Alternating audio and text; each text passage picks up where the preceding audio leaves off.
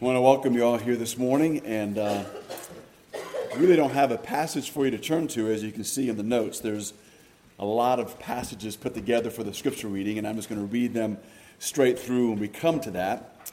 But my goal here this morning is to help us to identify, I guess you would say, the difficulties that the church as a whole is facing in our country, those things that have affected the church and are causing many individuals to think that the church is irrelevant. And so we need to make sure we understand what those things are so that, A, we don't repeat those things, make sure they don't become a part of our thinking, a part of our life as a church. And then also maybe we may need to repent of some things if we have found these things have infiltrated the way that we are functioning as a church, because our witness to the world is of great importance. Let's bow for prayer and we'll begin. Father, we thank you again for your grace in our life. And Father, as we have sung many songs this morning, celebrating all that we have received from you. And Father, we really cannot thank you enough. Our hearts are filled with gratitude, Father, over the incredible gift of salvation that you've given to us. Father, we ask that even though we understand, maybe to a great degree, what you've done for us, Father, we need to understand it even better, that we may be able to fully explain it to those who really aren't really grasping the greatness and the importance of the gospel. We thank you, Father, for impressing these things upon our hearts, and we ask that you give to us a great burden for those who don't know Christ. Help us, Father, again to realize that you really are the only way, that there is no other truth, there is no other way to God, there is no way to avoid hell except through your Son, Christ. And Father, we thank you that you've given to us that message. We thank you, Father, for the privilege we have to carry that message and to communicate that message. We ask now, Lord, that you will enable us to grasp and understand these truths from your word. And we do ask these things in Christ's name.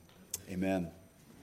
Before I read the scripture this morning, I came across an article as I was kind of looking at various news sites earlier this week on the internet. I do not know which newspaper this may have appeared in, but I just thought it was a really interesting observation written by a non-believer. In the article, I'm going to kind of just jump in the middle of it, and he says this: "Here is what really worries me. Few of these activities are as geared toward building deep relationships and communal support as the religious traditions the millennials are leaving behind." So when he speaks of these activities, he's talking about the way people are living their life, and the idea that besides the church, there's some other institutions, but he's going to focus primarily on the church, why people are kind of abandoning the idea of gathering together and believing in God, and what these institutions, especially the church, offer to other people. And so here he has talked about the fact that these other things that people get involved in don't really focus on and help relationships between people to flourish. And he is talking primarily about millennials, but this really applies to anybody in our culture, regardless of age. He says this: "Actively participating in a congregation means embedding oneself in a community. This involves you in the lives of others and the other way around, their joys and sadness, connections and expectations.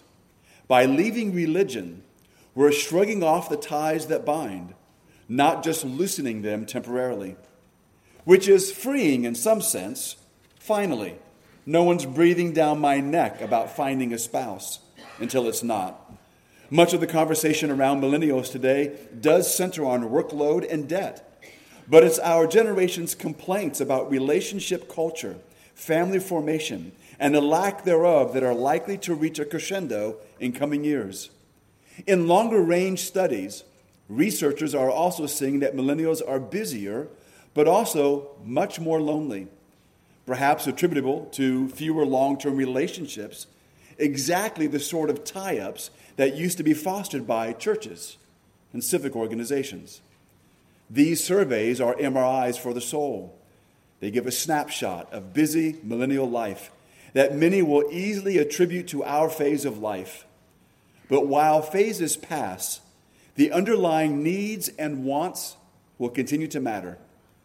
What happens when sleeping, working, and gaming more than our elders begins to make less sense? If we're closing the church doors behind us, then we'll have to find somewhere else to tend to our spirits and our hearts.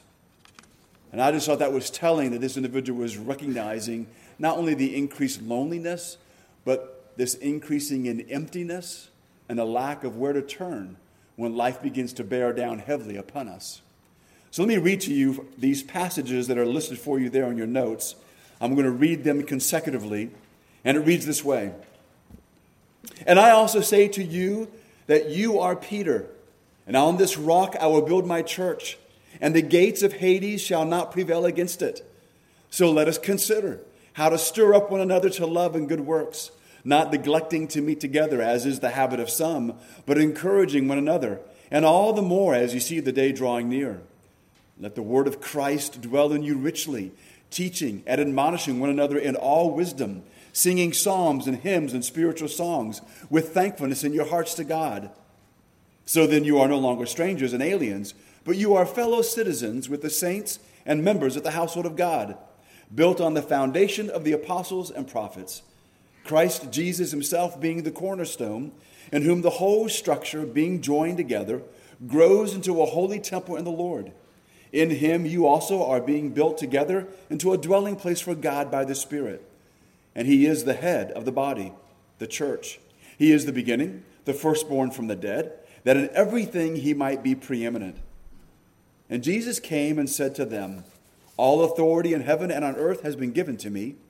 Go therefore and make disciples of all nations, baptizing them in the name of the Father, and of the Son, and of the Holy Spirit, teaching them to observe all that I have commanded you. And behold, I am with you always, to the end of the age. These things I am writing to you, though I hope to come to you shortly. But if I am delayed, I write so that you may know how you ought to conduct yourself in the house of God, which is the church of the living God, the pillar and ground of the truth. What we're going to be looking at today, and what I believe with all my heart, is that the church has always been and remains central to God's plan. It is that very specific institution, what we are a part of as believers, that God has commissioned to represent him, to be his hands, to be his feet, to bring the message to the world. That's what we do as individuals. That's what we do collectively. So the way that we think, the way that we act, the way that we live makes a major difference. It is true that in our society, more and more churches are closing their doors. More and more churches are in search of trying to find ways to be relevant. And it does seem, and I believe it's correct, that the more that the church strives to be relevant, they make themselves even more irrelevant than before. There's nothing unique. There's nothing special. There's nothing deep about many of these churches as they try to find different ways to attract people. And it becomes nothing more than just kind of a club, a loose gathering of people, a gathering of acquaintances, but not the kind of relationships that God seeks us to be able to develop. We need to remind ourselves that God rules over all things, and God's design is to reconcile all things to himself. But too often what happens is when it comes to the work of the Holy Spirit, the work of the Holy Spirit himself is ignored, and it's not really invited. It's just kind of assumed. Christians, I believe, are often so caught up in visible success that they forget about the invisible realities of character and the unseen dimensions of ministry. Hope, unity, and repentance are intangibles. They are needed for God's people to progress. Christianity, as one has said, is a movement and not an organization. So I want us to look at 6 problems of church life. There are several books and articles written on this area. Some individuals name 5, some name 20, and then you have all the ranges in between. And looking at all these different points that individuals have made, which many of them are really very good, I've narrowed it down, at least from what I believe, are 6 that are essential for us to understand. David Wells says this about the church and the problems in the church. The maladies that are the result of a complex set of root causes over the last 100 years, and many whose origins are found in the Enlightenment, resulting in debilitating spiritual loss. The compartmentalization of the Christian faith has resulted in moral compromise, spiritual schizophrenia, and a lack of spiritual vitality. The church has lost much of its theological framework and much of its spiritual depth. So what are these things? What are these problems? What is it that we can identify that has really weakened the church? And again, remember that when the church is weakened, then the message of Christ is weakened. The message of Christ is diluted. The message of Christ is losing its strength. What the world is desperately seeking after, they're not looking to the church for answers because they look at the church and we are just like they are, except we have something special that we do on Sunday mornings. And even that, in many cases, is really just optional. Something that you do maybe if you feel guilty, or something you do every now and then to kind of give yourself a spiritual lift.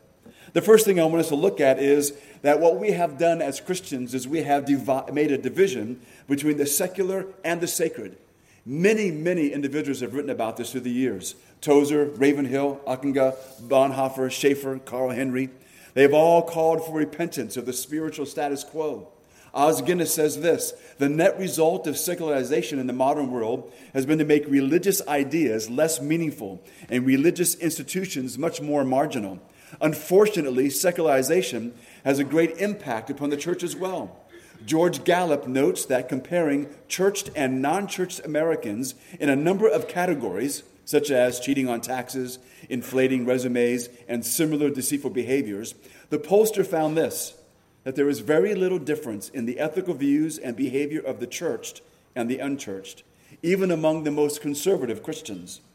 1 Corinthians chapter 10, beginning in verse 31, it says this: so whether you eat or drink or whatever you do, do all to the glory of God. Give no offense to Jews or to Greeks or to the church of God, just as I try to please everyone in everything I do, not seeking my own advantage, but that of many, that they may be saved. The idea here is that the divide has become the source of great apathy and misery in the world, as many have embraced this ungodly division with tragic consequences. That is what causes people to think that the church is irrelevant, because they see no difference in the way that we live and in the way they live. Charles Spurgeon, in 1874, in one of his sermons, said this: to a man who lives unto God, nothing is secular. Everything is sacred. He puts on his workday garment, and it is a vestment to him. He sits down to his meal, and it is a sacrament. He goes forth to his labor, and therein exercises the office of the priesthood. His breath is incense, and his life a sacrifice. He sleeps on the bosom of God, and lives and moves in the divine presence. To draw a hard and fast line and say, this is sacred and this is secular, is, to my mind, diametrically opposed to the teaching of Christ and the spirit of the gospel. Abraham Kuyper says this. He reminds us that the world is owned by God. And he says, there is not a square inch in the whole domain of human existence over which Christ, who is sovereign over all, does not cry, this is mine. We need to remember that the core of the cultural wars that many of us are familiar with is rooted in the lack of a biblical worldview within the broader society. But I think we need to keep in mind that lack of a biblical worldview in our culture is the result of a lack of a biblical worldview among believers.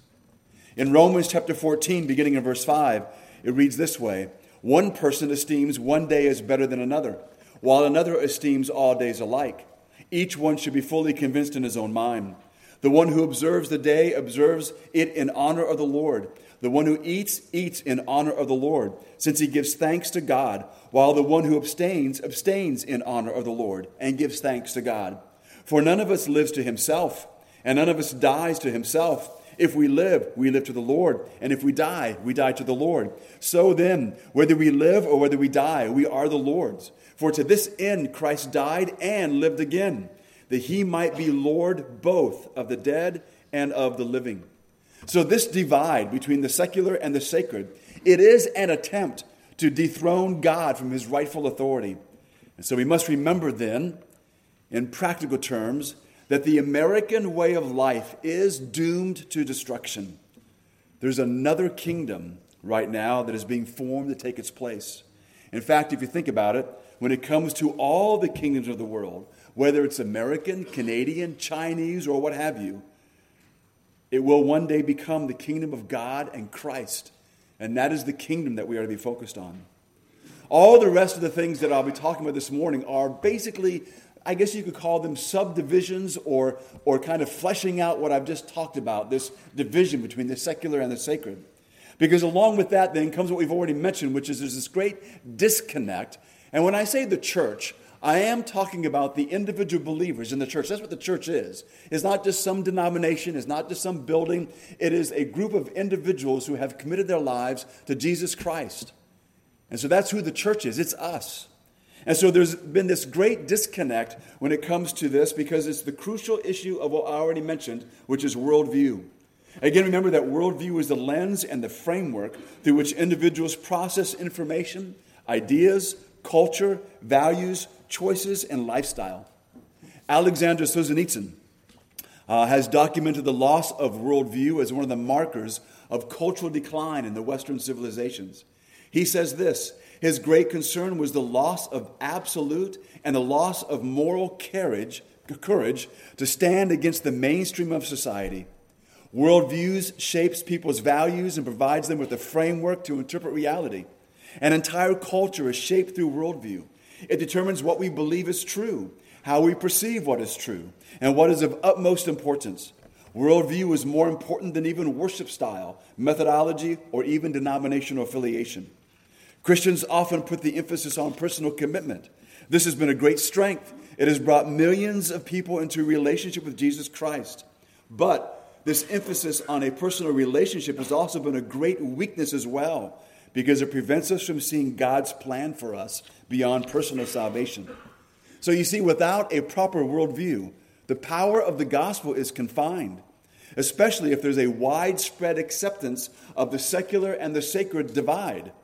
The gospel then becomes over-personalized, and we focus almost exclusively on salvation. The weakness in this is that the gospel has very little connection to everyday life. This has been described by many others as the fact that we believe in a weightless gospel. The weightless gospel is a gospel that reduces Christian faith to personal salvation and life in the local church, and that's all. The term weightless describes the lack of substance that connects the gospel with all of reality. One has said this, that there are many effects of the weightless gospel. 4 of them would be these. Number 1, there's a loss of converts and easy believism. Secondly, there's little social or cultural impact. Number 3, there's a lack of moral transformation in converts. And number 4, there's a lack of unity in churches and between churches. So the connection then between the loss of a Christian worldview and a weightless gospel is clear. As a result, the gospel of Jesus Christ has no impact on our living, much less our culture. No or little effect on our view of technology, sexual morality, science, medical ethics, and environmental issues. We need to remember that God has created the material universe. He pronounced it good. We should understand that the material world reflects the glory of God. And so this idea in our minds that there's the religious and there's the secular, or that there's the sacred and that there's the material, we need to get rid of that division. We are to live all of life to the glory of God. Every aspect of life is to bring Him glory, and we are to ensure that we live that way. So along with this then, what this has led to is what some have called the great divorce. It is the great divorce between belief and behavior. In 1 Thessalonians chapter 4, beginning in verse 7, it reads this way: "For God did not call us to uncleanness, but in holiness. Therefore he who rejects this does not reject man, but God, who has also given us His Holy Spirit." There's a call by God for us to live in relationship and submission to the great King of the universe, and it requires submission to His standards of righteousness. Unfortunately, many in the church have suffered some kind of moral erosion as the surrounding culture has. Os Guinness once again says this: "The greatest heresy of the 21st century is not in orthodox doctrinal confessions, but rather in the dualistic divide between belief and behavior. Consistency in lifestyle is not expected in the personal and corporate life of believers. The alarming statistics revealing this divorce between biblical information and one's practice are catastrophic. The effect is that many view the church now as irrelevant and a hypocritical institution. The spiritual and the moral decay of the lives of believers, the breakdown of marriage and family, the lack of spiritual depth and growth among confessing Christians have all reached epidemic proportions. George Barna says this. He says, no matter how you look at the statistics, they seem to point to the same conclusion. The American church exerts precious little influence on society. Not only is church growth failing to keep up with the nation's birth rate, but the behavior of those who identify themselves as Christians cannot be distinguished statistically from those who make no such claim. William Hendricks adds this: there's a very dark side to the recent reports of surging church attendance in North America. While countless unchurched people may be flocking to the front door of the church, there's a steady stream of the church which is flowing quietly out the back. Many of these individuals are the delusioned Christians, people for whom the faith has not turned out as advertised. And then J.I. Packer says this along the same lines. Some leave Christianity for intellectual reasons. Others leave because they were led to expect that as Christians they would enjoy trouble-free circumstances, being trouble-free from hurt, and they are angry. Feeling themselves victims of a confidence trick, they now accuse the evangelicals that they knew of having failed and fooled them. There's a lack of consistency and holiness and sanctification that has resulted in worldliness that has spiritually jaded large segments of the population. It has caused them to dismiss the church as a hypocritical institution. The church is no longer the visible compass of how people are to live their daily lives. I have found that often when I talk to adults about the gospel, about Jesus Christ, that I now usually have to spend a few moments in the beginning of the conversation to let them know that at least I don't think I'm like all the other Christians they know. I'm trying to find a way to help them to understand that Christianity as they understand it probably isn't Christianity. Because they have this view which is based on what they have seen and experienced that has jaded their view of everything that's called Christian. We need to recognize that. We need to embrace that as being something that is partly our fault. We can't deny it. We need to face up to it. Again, Os Guinness says this: righteousness is not only a gift imparted to the believer through justification, it is a new condition and a new orientation toward all of life that is expressed in righteousness. The righteous are those whose way of thinking, feeling, and acting are wholly conformed to the character of God. Too often what happens is in our thinking, we are believing that living in righteousness somehow is going to be viewed by the world as being either uppity or corny or something that they're going to right out reject. Even though they may say such things, what I am convinced of is the world is actually desperately looking for those who are striving to live in righteousness. They're looking for those individuals whose life will lend credibility to a message of hope. And all the while, we're compromising the Christian life because we want to be liked by everybody. We don't want them to think that we're prejudiced or that we're biased or somehow politically incorrect. We need to throw all that stuff away. We need to pursue righteousness for the sake of Christ, for the sake of the gospel, for the sake of their own soul. 2 Corinthians chapter 7 from the Amplified reads this way: therefore, since these great promises are ours, beloved, let us cleanse ourselves from everything that contaminates and defiles body and spirit, and bring our consecration to completeness in the reverential fear of God. We need to remember that the New Testament knows nothing of this disconnect between belief and behavior. An in-depth recovery of biblical truth and spiritual renewal based on the holiness of Christ will bridge the great gap of this unholy disconnect. Remember that Jesus warned that words or acts alone do not constitute a true relationship with him.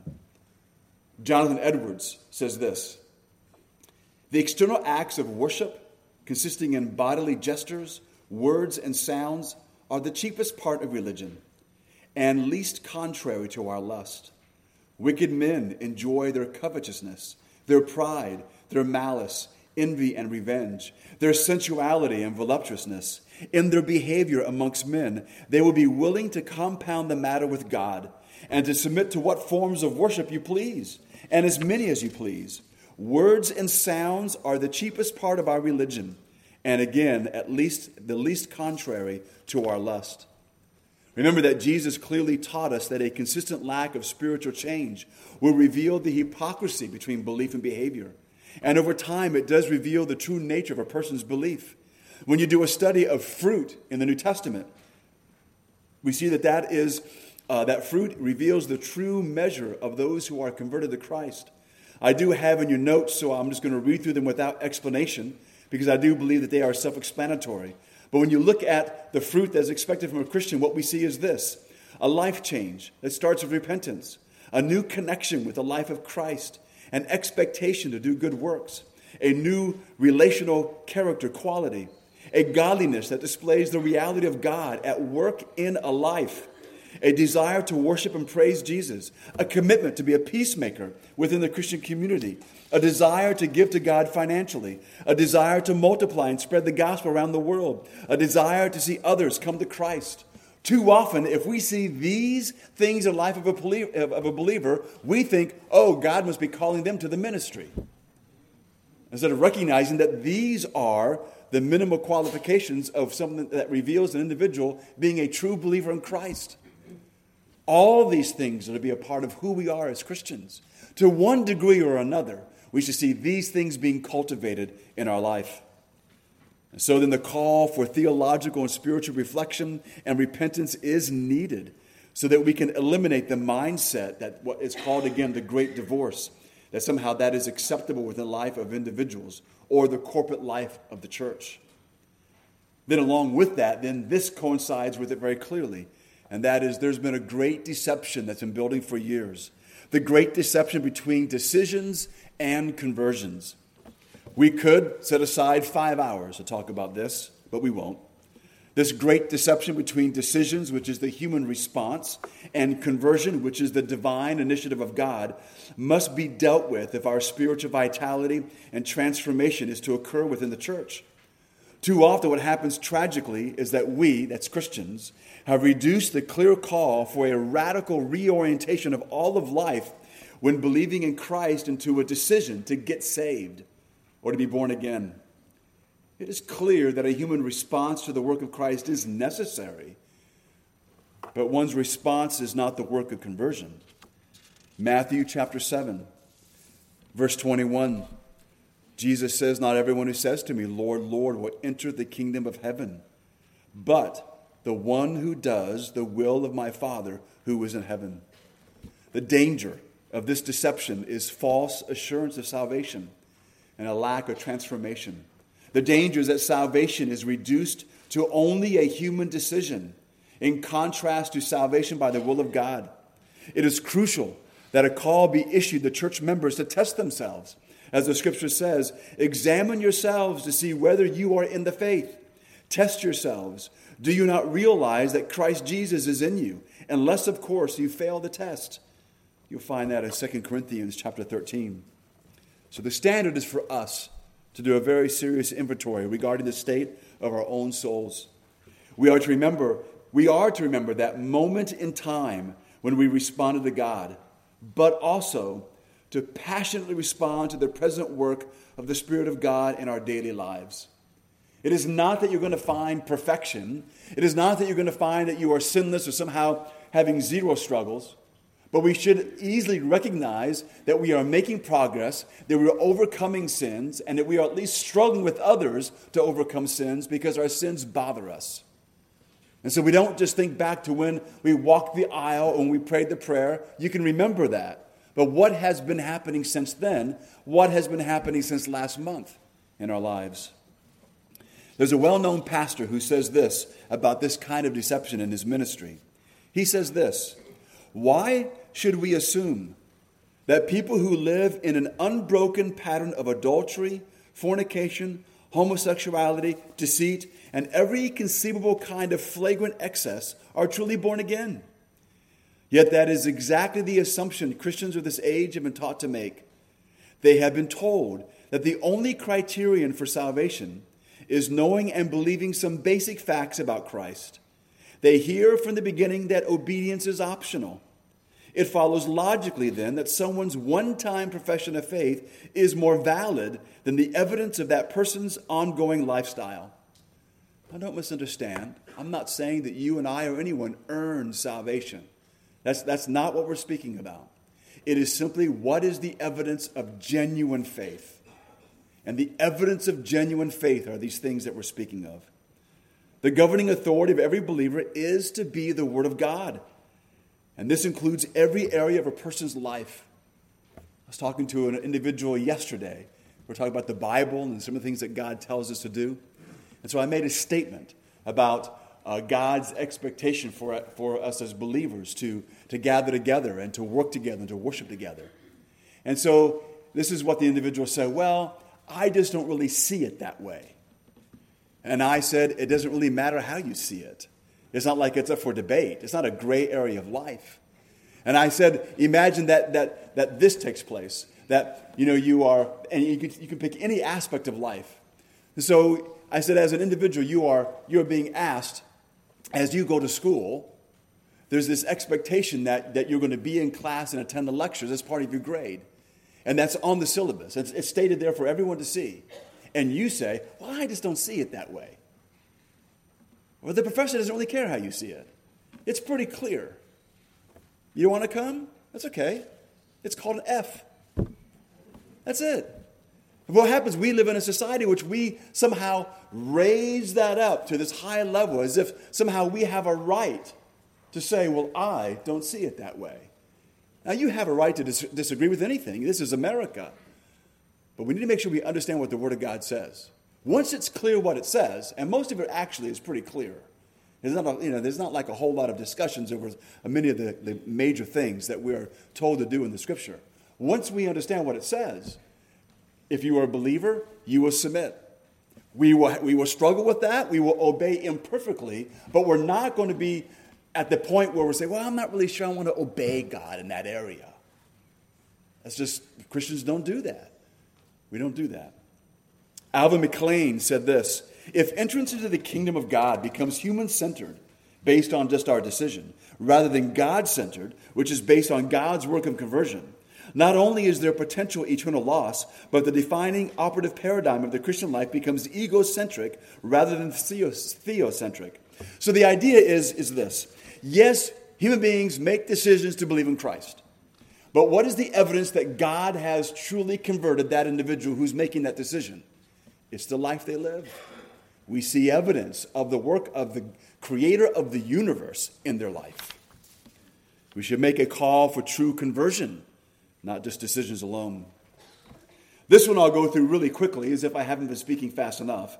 And that is that there is a problem with diversion. And what I mean by that is that there's a big emphasis on programs versus making disciples. The great omission in the Great Commission, which this is a quote, this is not from me. The great omission in the Great Commission, which has been the removal of the word obedience. Here's a quote, Christians are to grow in transformation, and they are missional throughout the earth. The proliferation of congregational programs over the last 100 years and the intensification and specification of need-based ministries have diluted the central call of the Great Commission to make disciples. The simplest definition of a disciple is simply the word follower. To be a disciple means to be a Christ follower, to be a Christ learner, a Christ-obedient individual. Remember that the spiritual seed of the kingdom of God is planted in the hearts by the Holy Spirit. It's cultivated by making and reproducing disciples. Discipleship, then, is a sovereign, lifelong interactive process, as well as an intentional ministry focus. Again, I have in your notes, and I forgot who I got this from, because there's many like this, but it's a biblical definition of discipleship. And it just simply says this, a disciple is one who is called and follows and loves Jesus with his whole self. A disciple will not dictate his own plans. A disciple is one who has surrendered all. A disciple is one who carries his cross. A disciple is one who is becoming more like Christ. A disciple is one who actively obeys Christ's commands.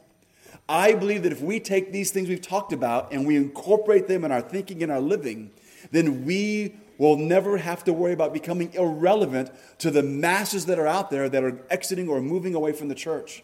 When they begin to look for answers to life, when they begin to look for comfort to the very real difficulties that they're having, they're going to be looking for people of substance. And people of substance are those who are pursuing righteousness because of their relationship with Jesus Christ. There's no way to get around that.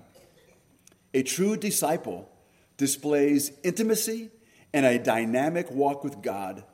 They will exhibit faithfulness under pressure and serious obedience to follow Christ, whatever the cost that's involved. The lordship of Christ over the individual believer's life and the functional headship of Christ over the corporate church's mission, it's been removed. So without obedience built within the mandate and the mission of the church can take many paths and yet not prepare any disciples for Christ. Dallas Willard says this about the greatest need of the modern church, which he says is obedience to Christ. He says, more than any other single thing, the practical irrelevance of actual obedience to Christ accounts for the weakened effect of Christianity in the world today. With its increasing tendency to emphasize political and social action as the primary way to serve God, it also accounts for the practical irrelevance of Christian faith to individual character development and overall personal sanity and well-being. If you want to make sure that you as a Christian or that we as a church become irrelevant, make it about politics. And you and I will have no impact on the world at all. That has been proven in our culture. You can have your political opinions. You may be convinced you're right. You can even have political conversations. But do not make that your identity. We are to be Christians first.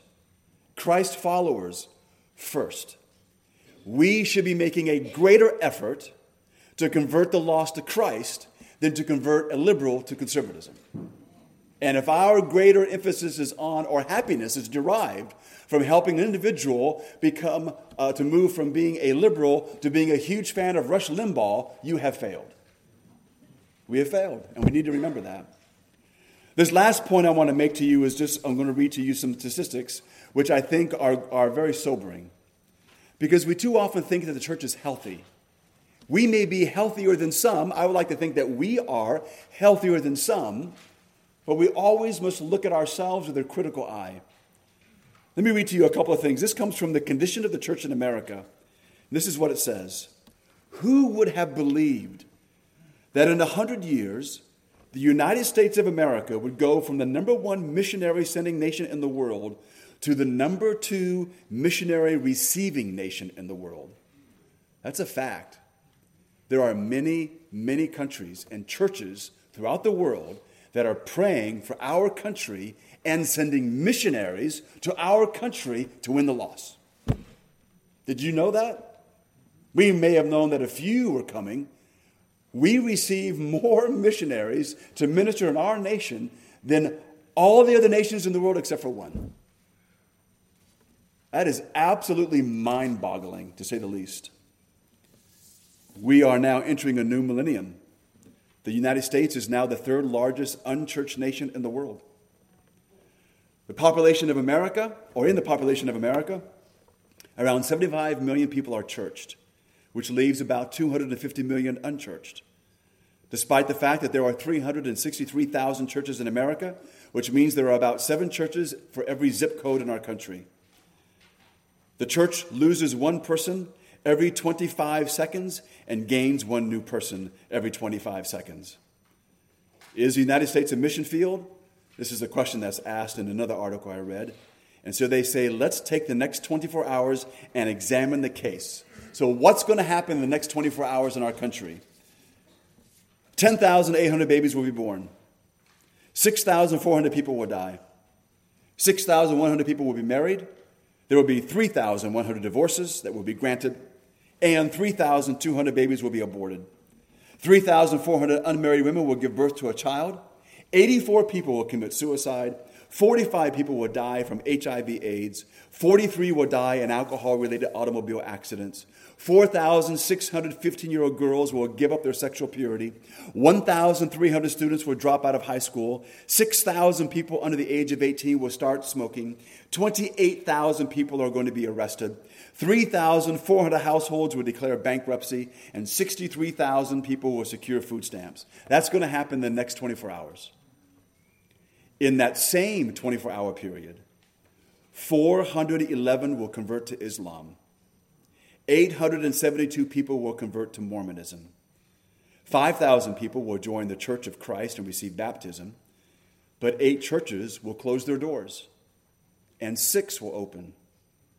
As a result, several thousands of people will die every day in the United States without ever hearing about the gospel of the good news of Christ. They will have never heard in this country that Christ died and rose for them. Here's a few more facts that can make us feel maybe a little worse about our country. The largest center for teaching Eastern meditation techniques is in Fairfield, Iowa. The largest Buddhist temple in the world is in Boulder, Colorado. The largest Muslim discipleship center in the world is in Brooklyn, New York. Many missiologists, that's people who are experts on missions, state that it is easier to get a hearing for the gospel in Asia and Africa and South America than it is in America. We have a lot of work to do. There's a world out there that's dying. So what we need to make sure that we do as individuals is this. Make sure that as individuals in a church that we do not accept the great divide between the secular and the sacred. That everything is about God. It really is. And it's all made by God, and it's created to bring glory to God. We need to make sure that we develop and that we maintain consistently a biblical worldview. We need to make sure that we understand in our lives as individuals and as a church that there is not to be a division between our belief and our behavior. And that if there is, that is an indication that most likely that individual is probably not a believer. And that's important. It's very important. We also need to recognize that there can be a great deception when we have embraced maybe thousands of people as believers, and they may not be, because we have diluted what it means to be converted to Christ. And then, of course, to fix all of this, we can become overwhelmed with or focus on programs. Programs in and of themselves are not wrong. We must make sure that we're not doing anything that goes against making disciples or diminishes making disciples, and in fact, make sure that programs are about making disciples. And then maybe we just need to repent of the idea as we close our eyes that the church is just healthy, and ask the Lord to help us to open our eyes, to examine ourselves, to examine our church. And if we strive to live according to what the Scripture says in openness and in honesty, then I do believe that we'll be enabled by God to minister to the many hurting people that are out there that will be searching for answers. As we seek to live this way, you will find. It is true. It will happen. It doesn't mean that people will come to you tomorrow and fall down at your feet and grab your ankles and say, help me to get saved. But what I do believe will take place is as you pursue righteousness and holiness and fellowship with other believers who are seeking that, people will be taking note of your life. They will not be thinking, oh, you're great. This is not some secret path to being praised by men. But this will open the doors that when those individuals are going through very rough and difficult times, they may in secret, for lots of reasons, approach you and simply say, can we talk? Or they may say in some kind of coded message, will you pray for me? And all those ways opening the door for us to be able to let them know how much we care for them. Let them know verbally what we are committed to, which is truth. And that Christ really is the way. He really is the truth. He really is the door to joy, to happiness, to peace with God, to being reconciled to Him and being reconciled with yourself and being reconciled with others. We are not irrelevant. We've made it irrelevant as we have pursued the ways of the world. Let us pursue the ways of Christ, and we won't even have to worry about or think about being relevant because we will be. Let's pray. Our Father in heaven, as we bow before you this morning, we thank you, Lord, for the 51 years that this church has been here. And Father, we have through the years strived to do things rightly. Oh, we've not always done it right. We have made mistakes along the way. In fact, at times we have made very big mistakes. There are times that we have failed others, times we have failed you, and there have been times that you've used us in the lives of others. Individuals have come to know Christ. Individuals have grown in Christ. Many have gone on to serve you full-time in the mission field. And Father, we thank you for all of that. Lord, we pray that you would help us as a church to not just have good memories. Help us, Father, to never be satisfied with that. Help us, Father, to look forward to being used by you, to being forced to, even if we have to make sacrifices for the sake of Christ. Father, we may see a great harvest before you return, because we do know, Father, that in the end, as our neighbors and loved ones die, as we have read that the number of individuals that would die over the next 24 hours, many, maybe it's most, are going to die and face a Christless eternity. And we don't say that, Father, to startle anyone. We don't say that, Father, because we were trying to scare anyone, but that is reality. And Father, we do know, if nothing else, what we do know is that when one dies without Christ, there are no chances given to that individual. Their eternity is sealed. It is only in this life, Father, that one can come to accept the marvelous gift that you've given. For those of us who are the recipients of that gift, we thank you.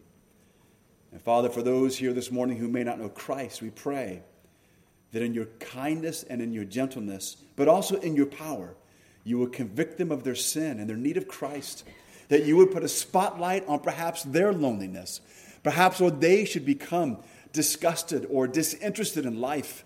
And we pray that would bother them. And we pray they would realize that it really is a spiritual problem. It's not psychological. It's not emotional. It is relational, beginning with the fact that we are separated from you. And you are the one that can make our life whole. And so, Father, you are patient, and we are grateful, and we're thankful. Bless us now, Lord, as we bring our time to a close. And we do ask these things in Christ's name. Amen.